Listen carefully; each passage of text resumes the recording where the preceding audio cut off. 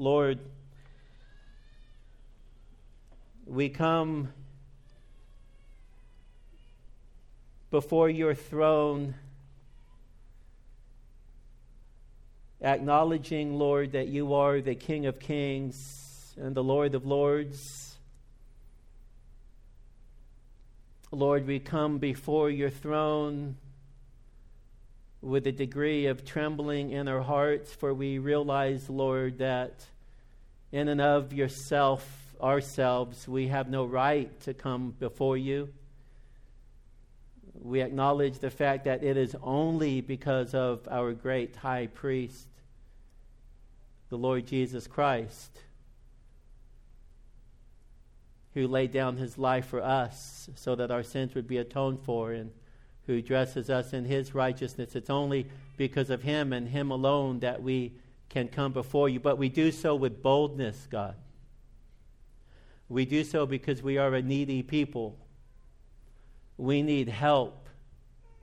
We need grace from you. We need for you, O God, to complete the work that you have begun. We need for you, Jesus, to be pleading our case before the Father and to intercede for us. We need for you, O God, to reveal yourself to us so that we might see you upon your throne in majesty and beauty. We pray, Lord, that as we take the time to look at your word, that you would show yourself to us, reveal yourself to us through the pages of Scripture. Help us, Lord, to see you. Lord, we pray that if there is anyone here, and it is likely that there is, someone who is here who has yet to experience salvation, those who are here who have yet to be born again, if there are those who are here, Lord, who perhaps might be falsely converted, we pray, Lord, that in your grace you would lift the blinders. We pray, Lord, for those of us who know you, that, Lord, as you reveal yourself to us, that you would cause our hearts to fatten with praise for you. That, Lord, we would be encouraged and edified and built up, that as we lay hold of you through the eyes of faith, Lord, that we would find ourselves being transformed, being changed, being made to be more like Christ. We pray, Lord, that through the psalm that we will be looking at here this morning, that you would deliver us into the very throne room of the Lord Jesus Christ, that we would behold the King, our great high priest, that we would see you, Lord, as a great and mighty, glorious, wonderful God. Lord, go before me as your unworthy servant and use me as an instrument of your grace to minister to the hearts of your people, Lord. Prepare their hearts to receive. We surrender ourselves to you. We pray that you would glorify yourself during this hour, we ask in Jesus' name. Amen.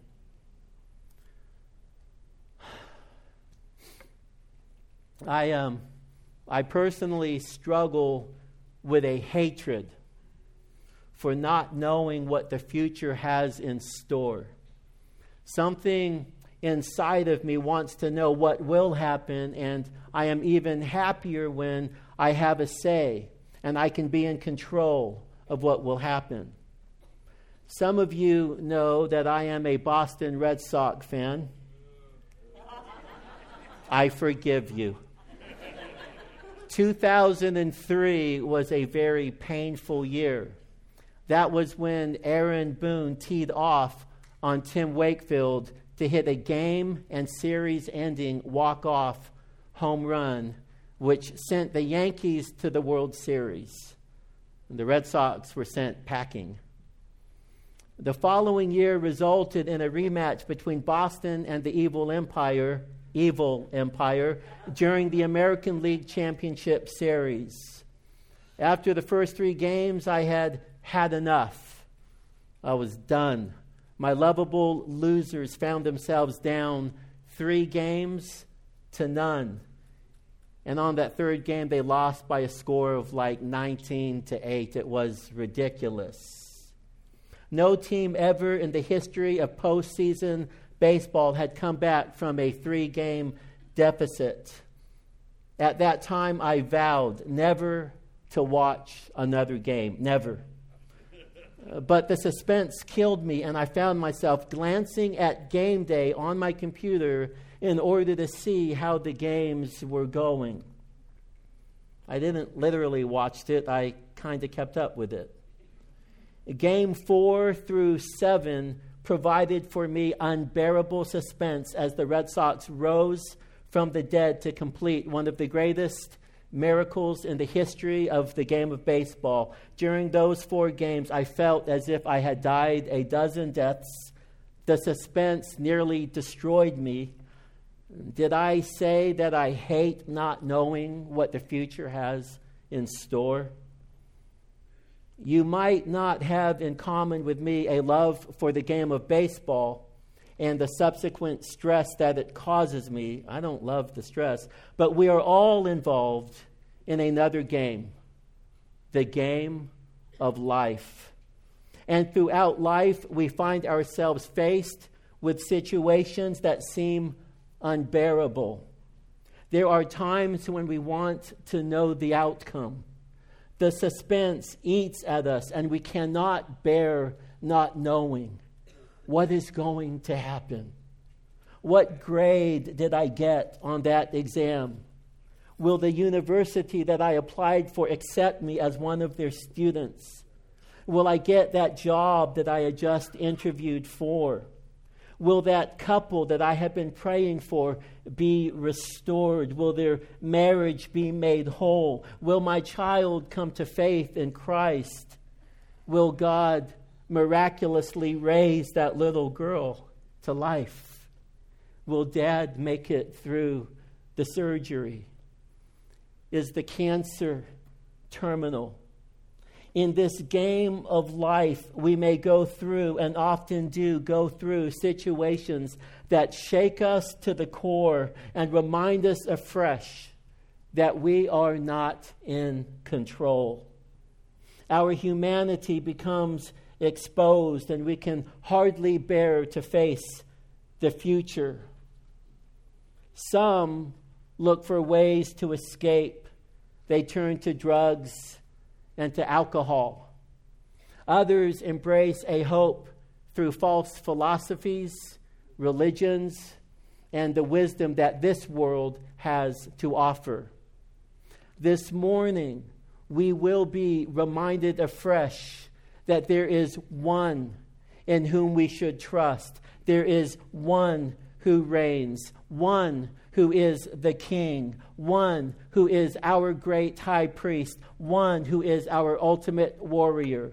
There is one in whom we can trust, who has a plan for the future that can never be shaken. There is one who in the chaos of life in a fallen world has our back, and therefore we should trust in him. We will see this in our psalm for today. I want to ask you, please, to turn in your Bibles to Psalm 110. Incidentally, that is the psalm for this day in our Summer Through the Psalms reading. And as you turn there, I want to highlight a few things. Psalm 110 is written by David, King David of Israel. We see this in the subscript, and this is also confirmed by the Lord Jesus Christ himself when he quotes the psalm and he refers to it as a psalm written by David. And this is the most quoted psalm in the New Testament. From David's vantage, Psalm 110 is purely prophetic. Everything that he says, for all intents and purposes, is something that is yet to come into fruition, to full fruition. But from our perspective, the psalm is partially fulfilled. Psalm 110 envisions an ascended Christ who reigns as exalted king and who serves as our great high priest. This is the part of the psalm that from our vantage is already fulfilled. We also note from the psalm future descriptions. that from our vantage have yet to be fulfilled. There is a day coming when the Lord will arise from his heavenly throne, and he will return once again to the face of earth. The Lord is a mighty warrior who will utterly destroy his enemies, and his reign on earth will be established. In this psalm, the King of Kings and the Lord of Lords reveals himself to us.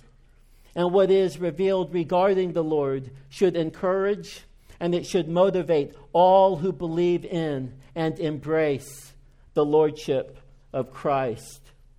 Psalm 110 reveals a God who reigns. He rules from on high. He is sovereign over the affairs of man, and the Lord is sovereign over our own lives. He is in complete and total control. There is nothing that happens apart from his divine design. We might have questions about what God is doing. Much of my family are from the island of Guam, and currently Guam is under the threat of attack from North Korea. One of my best friends is in the midst of a divorce. It can be tempting for me to question God. God, why? God, what are you doing? But I know that despite the evil that I see in this fallen world, that the Lord reigns and the Lord is in control. Our psalm this morning reminds us of the fact that God is sovereign and he is in control, and that evil in this fallen world will be addressed. He has a plan for the future. And so our message this morning is entitled, God's Sovereign Plan for the Future. We will consider 4 truths regarding God's sovereign plan for the future that will encourage and motivate us in our service to Almighty God. I would like for us to begin then by reading the psalm. Psalm 110, a psalm of David. The Lord says to my Lord, sit at my right hand until I make thine enemies a footstool for thy feet. The Lord will stretch forth thy strong scepter from Zion, saying, rule in the midst of thine enemies. Thy people will volunteer freely in the day of thy power. In holy array from the womb of the dawn, thy youth are to thee as the dew. The Lord has sworn, and he will not change his mind. Thou art a priest forever, according to the order of Melchizedek. The Lord is at thy right hand. He will shatter kings in the day of his wrath. He will judge among the nations. He will fill them with corpses. He will shatter the chief men over a broad country. He will drink from the brook by the wayside. Therefore, he will lift up his head. 4 truths regarding God's sovereign plan for the future that will encourage and motivate us in our service to the Lord. Truth number 1, Christ will ascend to his heavenly throne and reign as king. We see this in verses 1 through 3. We see this in the first of 2 declarations made by Yahweh directly to Adonai. This first declaration can be understood more in the sense of an oracle or decree that is issued in the form of a command. Listen to what David, as he eavesdrops in on the conversation that the Father has with the Son, listen to what David records regarding the decree of Yahweh to Adonai. The Lord says to my Lord, sit at my right hand until I make thine enemies a footstool for thy feet. This one decree comes loaded with much information that is further developed in later revelation. You will notice a difference between the 2 references to the Lord. The first reference is in all capitals. The second reference begins with a capital and is completed with small letters. This indicates a difference that exists in the Hebrew. Lord in capitals is Yahweh. Lord with the small letters is Adonai. Both are references to God. This verse reveals a difference in the persons that make up the Godhead. To the ancient Jew, this was a mystery, but to Christians who embrace a triune God, this makes sense. In this passage, we see a reference to two distinct persons of the Godhead, God the Father and God the Son. You will also notice David's use of the first person possessive pronoun, my. He refers to the Lord. He refers to Adonai as my Lord. David, the king, submits himself to the King of all kings and to the Lord of all lords. The earthly king sees himself under the authority of his heavenly king, who will be seated at Yahweh's right-hand side. We see this with clarity as we examine the decree of Yahweh to Adonai. The Father says to the Son, "Sit at my right hand." This is a position of authority and rule bestowed upon one who reigns as king. Here we observe Christ seated on his heavenly throne. It is hard to know to what extent David understood all of what he was saying would take place, but later revelation provides clarity. For example, in Luke chapter 22, verse 69, Luke 22:69, Jesus declares to the religious council, "From now on, the Son of Man, speaking of himself, I will be seated at the right hand of the power of God." You see, Jesus anticipates that after his crucifixion, burial, and resurrection, that he would ascend into heaven and that he would take his place at the seat, at the right hand of his Father. In Acts chapter 2, Peter, in his Pentecost sermon, references Psalm 110, verse 1. Listen to what Peter says in Acts 2, beginning in 29. "Brethren, I may confidently say to you regarding the patriarch David, that he both died and he was buried, and his tomb is with us to this day. And so, because he was a prophet, and because he knew that God had sworn to him with an oath to seat one of his descendants upon his throne, he looked ahead and he spoke of the resurrection of the Christ, that he was neither abandoned to Hades, nor did his flesh suffer decay. This Jesus God raised up again, to which we are all witnesses.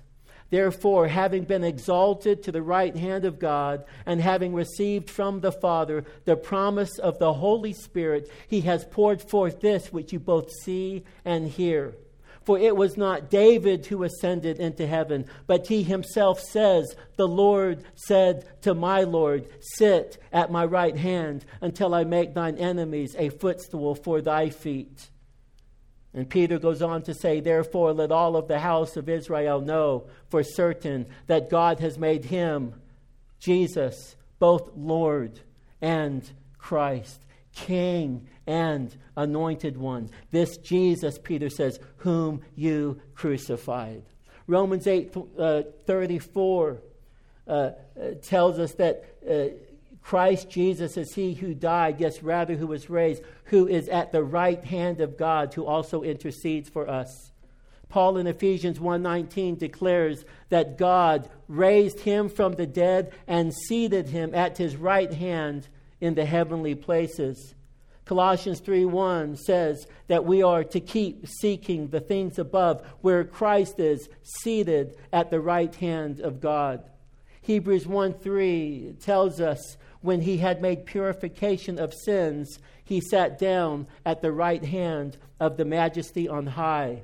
In Hebrews 10:12, we read that Christ, having offered one sacrifice for sins for all time, that he sat down at the right hand of God, waiting from that time onward until his enemies be made a footstool for his feet.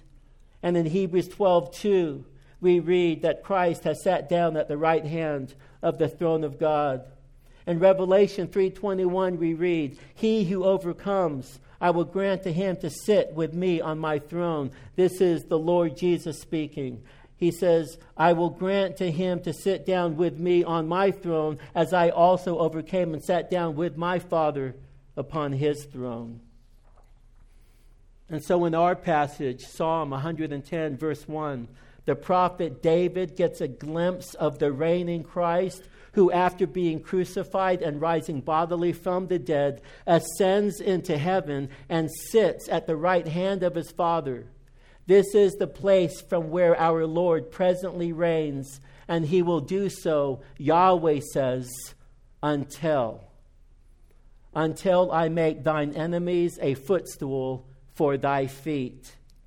The day is coming when the enemies of the Lord will experience total defeat. The enemies will face a day in which they will be nothing more than a footstool upon which the feet of our Lord will rest. Here we have a picture of our sovereign Lord at rest with his enemy underfoot. Brothers and sisters, the enemies of the Lord may conspire together against Yahweh and his anointed, but the day will come when all such foolishness will cease. Psalm 2 is a parallel passage in which Yahweh says that God the Son will break them. He will break them, referring to his enemies, with a rod of iron, and he will shatter them like earthenware. The Lord is currently seated on his throne at the right hand of the Father. He will remain there until such a time in which his enemies will be utterly decimated.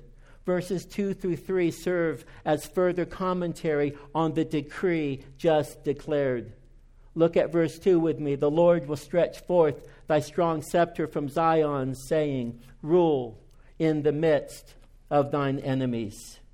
Yahweh will hand the scepter over to the Lord and give command to rule.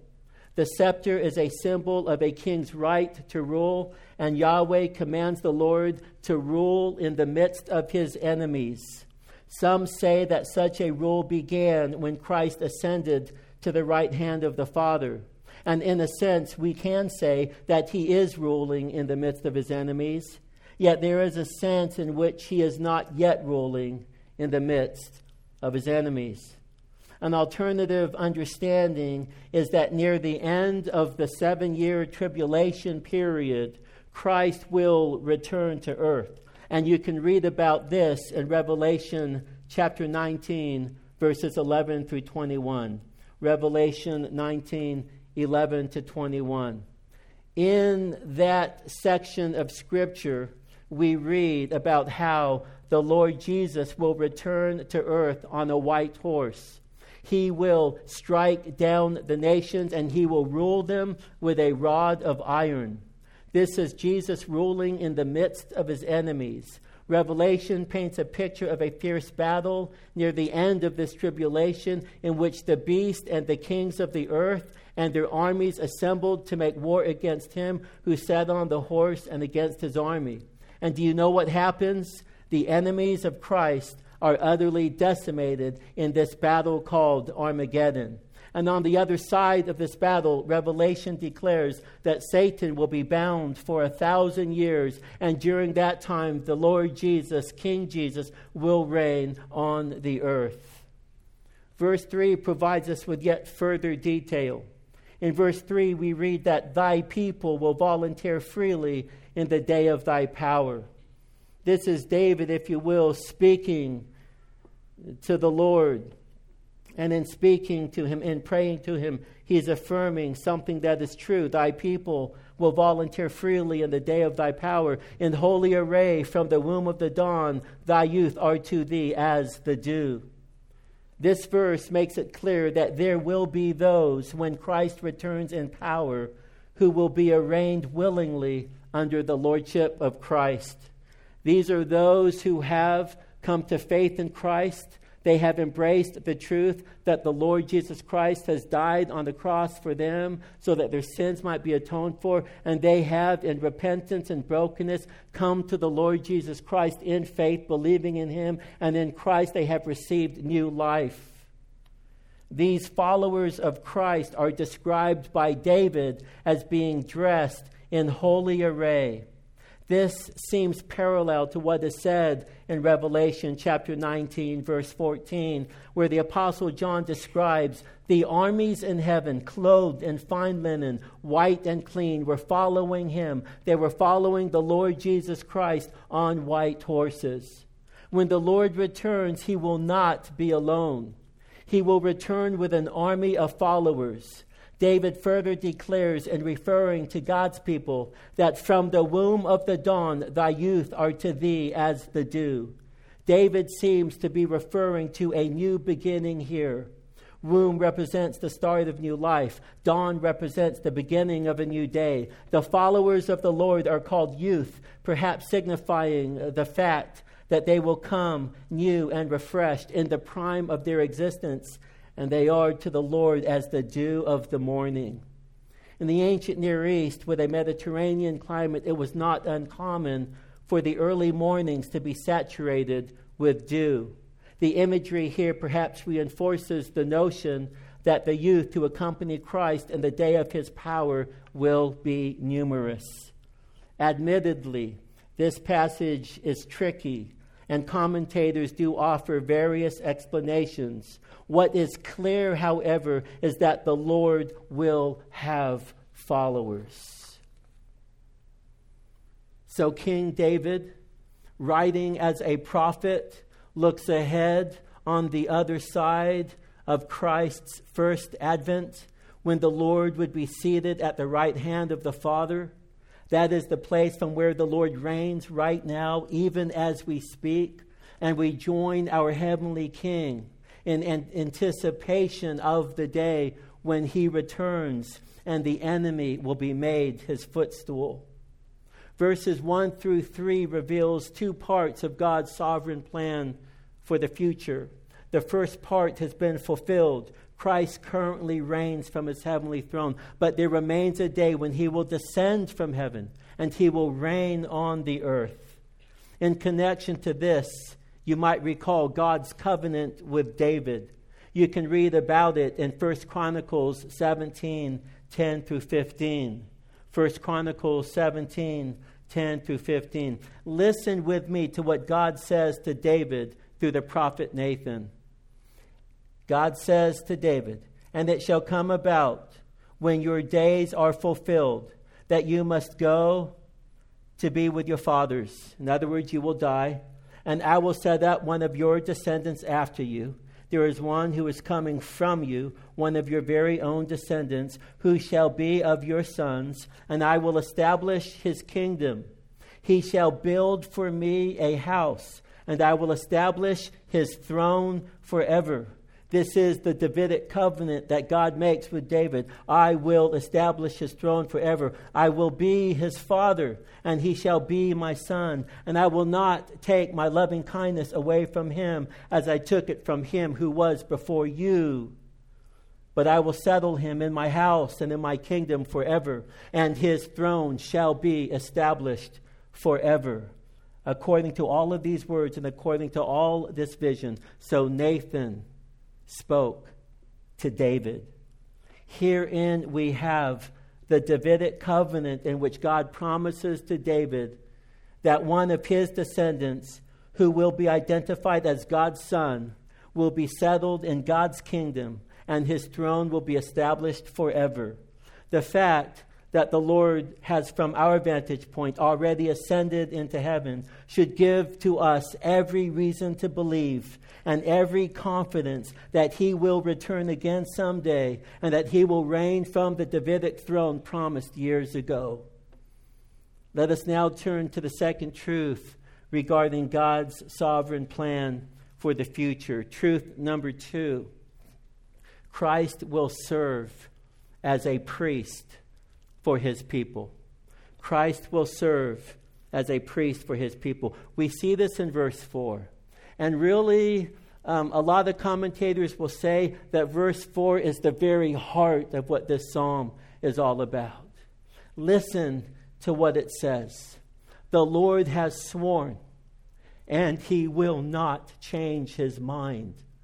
Thou art a priest forever according to the order of Melchizedek." In verse 1, we observed a divine decree. Here we have a divine oath. The verse begins by stating, the Lord, Yahweh, has sworn, and he will not change his mind. Yahweh had long ago determined that Adonai would serve as a priest forever. And we find an exposition of this verse in Hebrews 4:14 through 7:28. If you want to know what it means that Christ is a priest forever according to the order of Melchizedek, take the time to read through Hebrews 4:14 through 7:28 and pay special attention to chapter 7. Therein is a full elaboration of what it means and why it is important and why we must embrace the fact that the Lord Jesus is a priest forever in the order of Melchizedek. The writer of Hebrews implies that an understanding of the significance of Melchizedek leads to maturity. And therefore, let's take a bit of time to try to unpack this. There have been many beliefs regarding who this mysterious person is. Some have said he was a pre-incarnate Christ, but Hebrews says he was made like Jesus, 7:3. He was a type. That is, he resembles something that is true of the Lord Jesus Christ. The two are not the same. They are to be distinguished from each other. We don't have the time to read Hebrews, but understand that the writer's purpose is to underscore the absolute supremacy of the Lord Jesus Christ. Hebrews is all about the supremacy of Christ. Jesus is better than the angels. Jesus is better than Moses. Jesus is better than Abraham. Jesus is better than Levi. The Lord Jesus Christ is absolutely superior to everyone. He's superior to all. And the writer of Hebrews wants his Jewish audience to embrace the absolute superiority, the greatness, the majesty, the awesomeness of the Lord. And Hebrews 7 in particular addresses what it means that Christ is a priest in the order of Melchizedek and why this matters. We're not going to read the chapter, but consider a basic outline of chapter 7 with me. In a sense, this is a sermon inside of the sermon. So here's another outline. You can put it on the back of your paper if you like. In chapter 7, verses 1 through 3, we have the historical identity of Melchizedek. That's what the writer of Hebrews provides us with. He hearkens back to Genesis 14, and he points out that which is necessary for us to know. Melchizedek means king of righteousness, and he ruled over a land called Salem, meaning peace. He was a priest of the Most High God. A careful observer will note that his priesthood existed prior to the Levitical priesthood, which is tied to the whole sacrificial system. The writer highlights that Melchizedek blessed Abraham and that Abraham gave to Melchizedek a tithe. This indicates that Melchizedek is superior to Abraham. You need to know that the Levitical priesthood was hereditary, yet the writer provides no lineage from Melchizedek. In reviewing the Genesis account, the writer of Hebrews points out that for Melchizedek, there is no record of father, mother, genealogy, beginning, or end of life. He's this mysterious figure that just happens upon the pages of Scripture, and then he's gone, with a brief description of what he does when he encounters Abraham. Thus, Melchizedek is a type.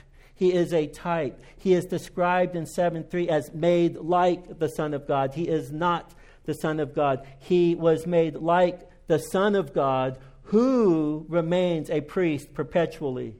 It is the Son of God who is the perpetual great high priest. And Melchizedek would have lived hundreds of years and served for an untold period of time. We jump to 7:4 through 10, and we read about the superiority of Melchizedek to Abraham and Levi. the superiority of Melchizedek to Abraham and Levi. And the argument centers on the fact that, one, Melchizedek blessed Abraham. Secondly, Melchizedek received tithes from Abraham. Therefore, Melchizedek is greater than Abraham. And thirdly, the seminal headship of Abraham over Levi, who was yet to come, implies that Melchizedek is also greater than Levi himself. He is a greater priest than what the Levitical priesthood had to offer. And he is a type of Christ, and thereby points to the ultimate high priest, the one in whom we have salvation. In 7:11 through 16, we learn about the need for a new priesthood. A need for a new priesthood. Why the need? Why the need for a whole new priesthood? Because perfection cannot come through the Levitical priesthood. Perfection cannot come through obedience to the Old Testament law. Perfection can only come through the Lord Jesus Christ, who is a priest in the order of Melchizedek. Jesus accomplished on the cross what no priest or sacrificial system in the Old Testament could ever accomplish. The Levitical law served simply as symbols of the reality. It was a shadow that pointed to the reality. Jesus is the reality, and he is a reality distinct from the Levitical system. The writer directs his Jewish readers to embrace the great high priest Jesus according to the order of Melchizedek. Thus, the Levitical priesthood and the whole Levitical approach must be abandoned in favor of the one and only great high priest. In 7:17 through 25, we are told about the superiority of Christ's priesthood. His priesthood is superior to the Levitical priesthood. Christ's priesthood is eternal. The Levitical priesthood is not. Christ is the final say. The Levitical approach is not. In Christ we have a better hope. The Levitical priesthood and the system they represent cannot save. The Jews failed because they rejected that which the temporary Levitical sacrificial system pointed to. They embraced the shadow and not the substance. To them, Christ was a scam. Christ spelled an end to the Levitical system, and the Jewish religious leaders could not fathom such a blasphemous thought. But Hebrews tells us Christ is the only one, chapter 7, verse 25, who can save forever those who draw near to God through him, since he always lives to intercede for those who belong to him. And in 7:25 through 28, we have the qualifications of Christ's priesthood. Why is it that he qualifies as a great high priest? Why is it that he is the ultimate priest? Because Christ himself is perfect and therefore qualified as a sacrifice once and for all for our sin. The punishment for our sin is death. And so the Lord Jesus Christ determined that he would die on the cross in our place. The perfect Lamb of God died in our place as our representative to represent us before God. And he took upon himself all of the wrath that we deserved for our own sin. He is our great high priest, and he qualifies. He qualifies because he himself is perfect. And as a perfect man, he was able to die on the cross for us to represent us before God the Father. And so what does this all mean? What is the big deal? The point is that Christ is the end of the law for everyone who believes. In fact, the law, the Levitical system, has got to be abandoned. There is no need anymore in our day for the Old Testament sacrificial system. We do not need the Levitical priesthood. In Christ, we have the substance. He is the reality of what the shadows pointed to. He is a priest of a different order. He is of a superior order. He is a priest in the order of Melchizedek. And Melchizedek is of an order that came before the Levitical law. The Levitical priestly order was temporary. It was never intended to be permanent. It is deficient. It cannot save, but it points to the one who does save. The order of Melchizedek, on the other hand, is more ancient. Here we have a king of righteousness, identified also as a priest who reigns over a land of peace, to whom Abraham gives tithes and receives blessing. And in Christ we have a righteous king who is our great high priest, and through him we have direct access into the Holy of Holies. We are free to come directly into the presence of a holy God, and the day will come when Jesus, our King and great high priest, will descend from heaven and once again enter this domain of darkness, and he will establish his throne and reign from Zion here on the earth. David's recording of Yahweh's declaration to the Lord that he is a priest forever in the order of Melchizedek finds its greatest fulfillment when Jesus offered himself as a sacrifice for our sins. He died on a cross, was buried, and 3 days later raised bodily from the dead. And then after that, he would ascend into heaven and take a seat at the right hand of the Father, from where he reigns as our heavenly King and lives as our great high priest to make intercession for us. All of these aspects of Christ fulfilling his priestly duties were yet future when King David overheard Yahweh declare to the Lord that you are a priest forever. And so we see that from David's perspective, Christ is a priest forever in the order of Melchizedek, and that some of his duties as priest were yet to be performed. But we look back some 2,000 years and we behold the Lamb of God who takes away the sins of the world. We see through the lens of the New Testament writers that the Lord Jesus Christ died a horrific death upon the cross and then received upon himself the wrath of Almighty God that we deserved, so that our sins would be atoned for. And this is why the writer of Hebrews describes Jesus as our great high priest. He is our great high priest. And this takes us to the next truth regarding God's sovereign plan for the future. Number 3, Christ will utterly destroy his enemies. He will utterly destroy his enemies. We see this in verses 5 through 6. Psalm 110, verse 5, the Lord is at thy right hand. He will shatter kings in the day of his wrath. He will judge among the nations. He will fill them with corpses. He will shatter the chief men over a broad country. Here David, under the inspiration of the Spirit, is declaring what he has already heard Yahweh saying to his son back in verse 1. It is as if David is praying truth that he has heard from God, praying that truth back to God when he says, the Lord is at thy right hand.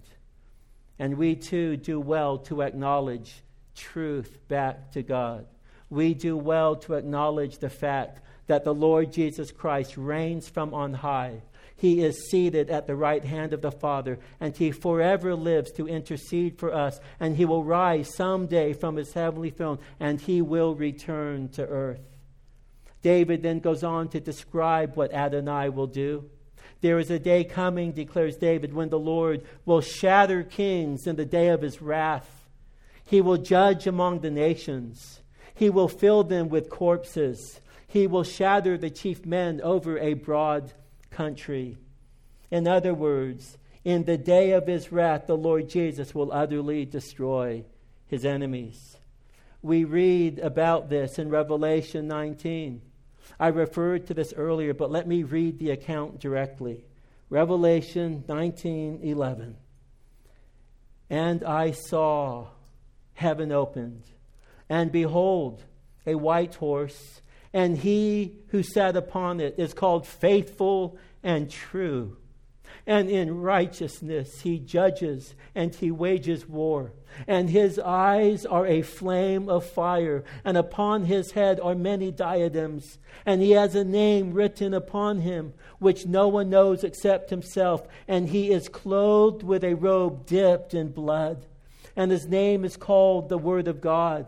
And the armies which are in heaven, clothed in fine linen, white and clean, were following him on white horses. And from his mouth comes a sharp sword, so that with it he may smite the nations, and he will rule them with a rod of iron. And he treads the winepress of the fierce wrath of God the Almighty. And on his robe and on his thigh he has a name written, King of Kings and Lord of Lords. And I saw an angel standing in the sun, and he cried out with a loud voice, saying to all of the birds which fly in mid-heaven, Come, assemble for the great supper of God, in order that you may eat the flesh of kings, and the flesh of commanders, and the flesh of mighty men, and the flesh of horses, and of those who sit on them, and the flesh of all men, both free men and slaves, and small and great. And I saw the beast and the kings of the earth and their armies assembled to make war against him who sat upon the horse and against his army. And the beast was seized, and with him the false prophet who performed the signs in his presence, by which he deceived those who had received the mark of the beast and those who worshipped his image. These two were thrown alive into the lake of fire, which burns with brimstone. And the rest were killed with the sword, which came from the mouth of him who sat upon the horse. And all of the birds were filled with their flesh. Whatever we make of this, wherever we land in our eschatology, this much is certain. There is a day coming when the unmitigated wrath of a holy God will be poured out upon his enemies.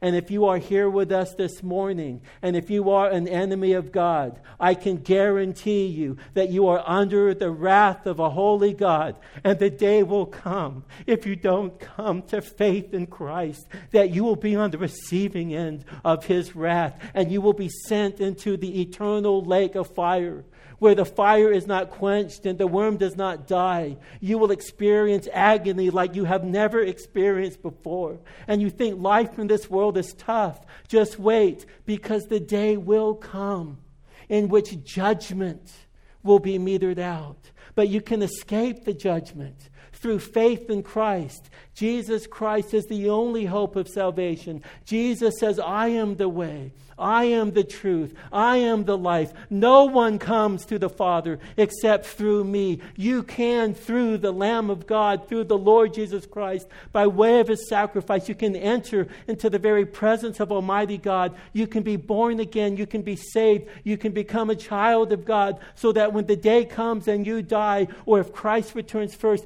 you will be with him in his kingdom forever and ever and ever. This is what Christ teaches. This is what the Bible teaches. This is not just my opinion. This is what the Lord Jesus himself reveals to us through his word. And I want to encourage you, please come to faith in Christ. Come to faith in Christ. It is a terrible thing to fall into the hands of an angry God. And his anger is aroused by our sin. And his anger is aroused when we reject his Son who made atonement for our sin. But if we come to faith in Christ, there is nothing but peace between us and him. Peace. Shalom. Well, let's turn to the fourth truth regarding God's sovereign plan for the future. Number 4. Christ will enjoy rest during his reign here on earth. In verse 7 we read, he will drink from the brook by the wayside. Therefore, on account of this, he will lift up his head. It is clear that he refers to the Lord, to Adonai. Jesus is in view. And we are presented with a picture of Jesus literally drinking water from the brook. We have seen how in verses 5 through 6, Jesus unleashes his wrath against his enemies here on the earth. Now we behold the Lord drinking water and lifting up his head. perhaps signifying either a period of rest from battle or an end to battle altogether. When contrasted with verses 5 through 6, we get a sense that the unleashing of the Lord's wrath will give way to refreshment and rest. The Lord Jesus will drink and then lift up his head. Whatever the case, we do know that victory is inevitable. Revelation 20 gives us reason to believe that Christ will reign on the earth for 1,000 years before the present heaven and the present earth gives way to a new heaven and a new earth. The ultimate victory is described for us beginning in Revelation 21. And in verse 1, listen to what John, the author of Revelation, has to say.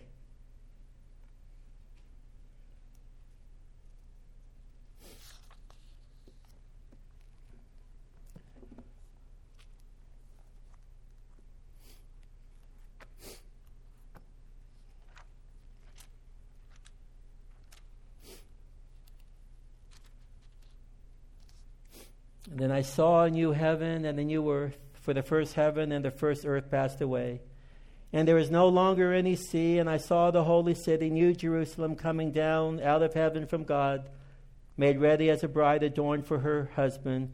And I heard a loud voice from the throne saying, Behold, the tabernacle of God is among men, and he will dwell among them, and they shall be his people, and God himself will be among him, and he will wipe away every tear from their eyes, and there will no longer be death. There will no longer be mourning, no crying, no pain. The first things have passed away.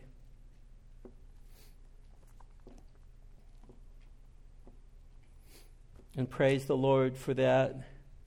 Brothers and sisters, life in this fallen world is difficult at times. Deep down we feel that all is not what it should be. We make plans and they fall apart. We receive bad news and there's nothing that we can do about it. Often our struggles are compounded by the fact that deep down in our heart of hearts we want things to go our way. We want to be in control. Therein is a significant problem that many, if not all of us, struggle with. And such a struggle compounds itself when we fail to embrace the truths about God that we have been confronted with today. Brothers and sisters, the Lord is our sovereign King. He is our great high priest who currently reigns from on high. He is a mighty warrior who will utterly destroy his enemies. And he is going to be victorious. His victory began at the cross and it will continue on into the future. We have been reminded afresh that the Lord in his sovereignty has a plan, and his plan will not be denied. Some of his plan has come into fruition. Christ has ascended to Yahweh's right-hand side, and he reigns upon his heavenly throne as king. Christ is our great high priest who through his shed blood has purchased our salvation and who lives to intercede for us.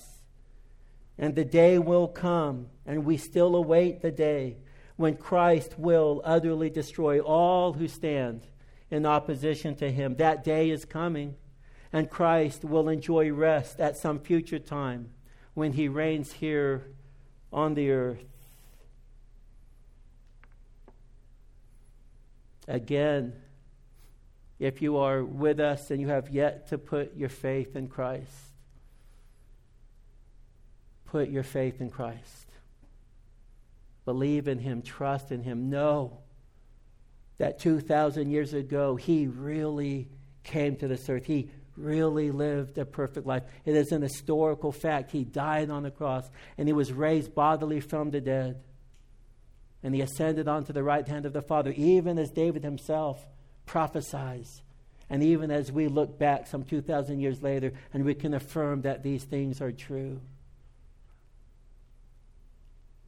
There should be absolutely no doubt whatsoever that this is indeed what has happened in time, space, and history.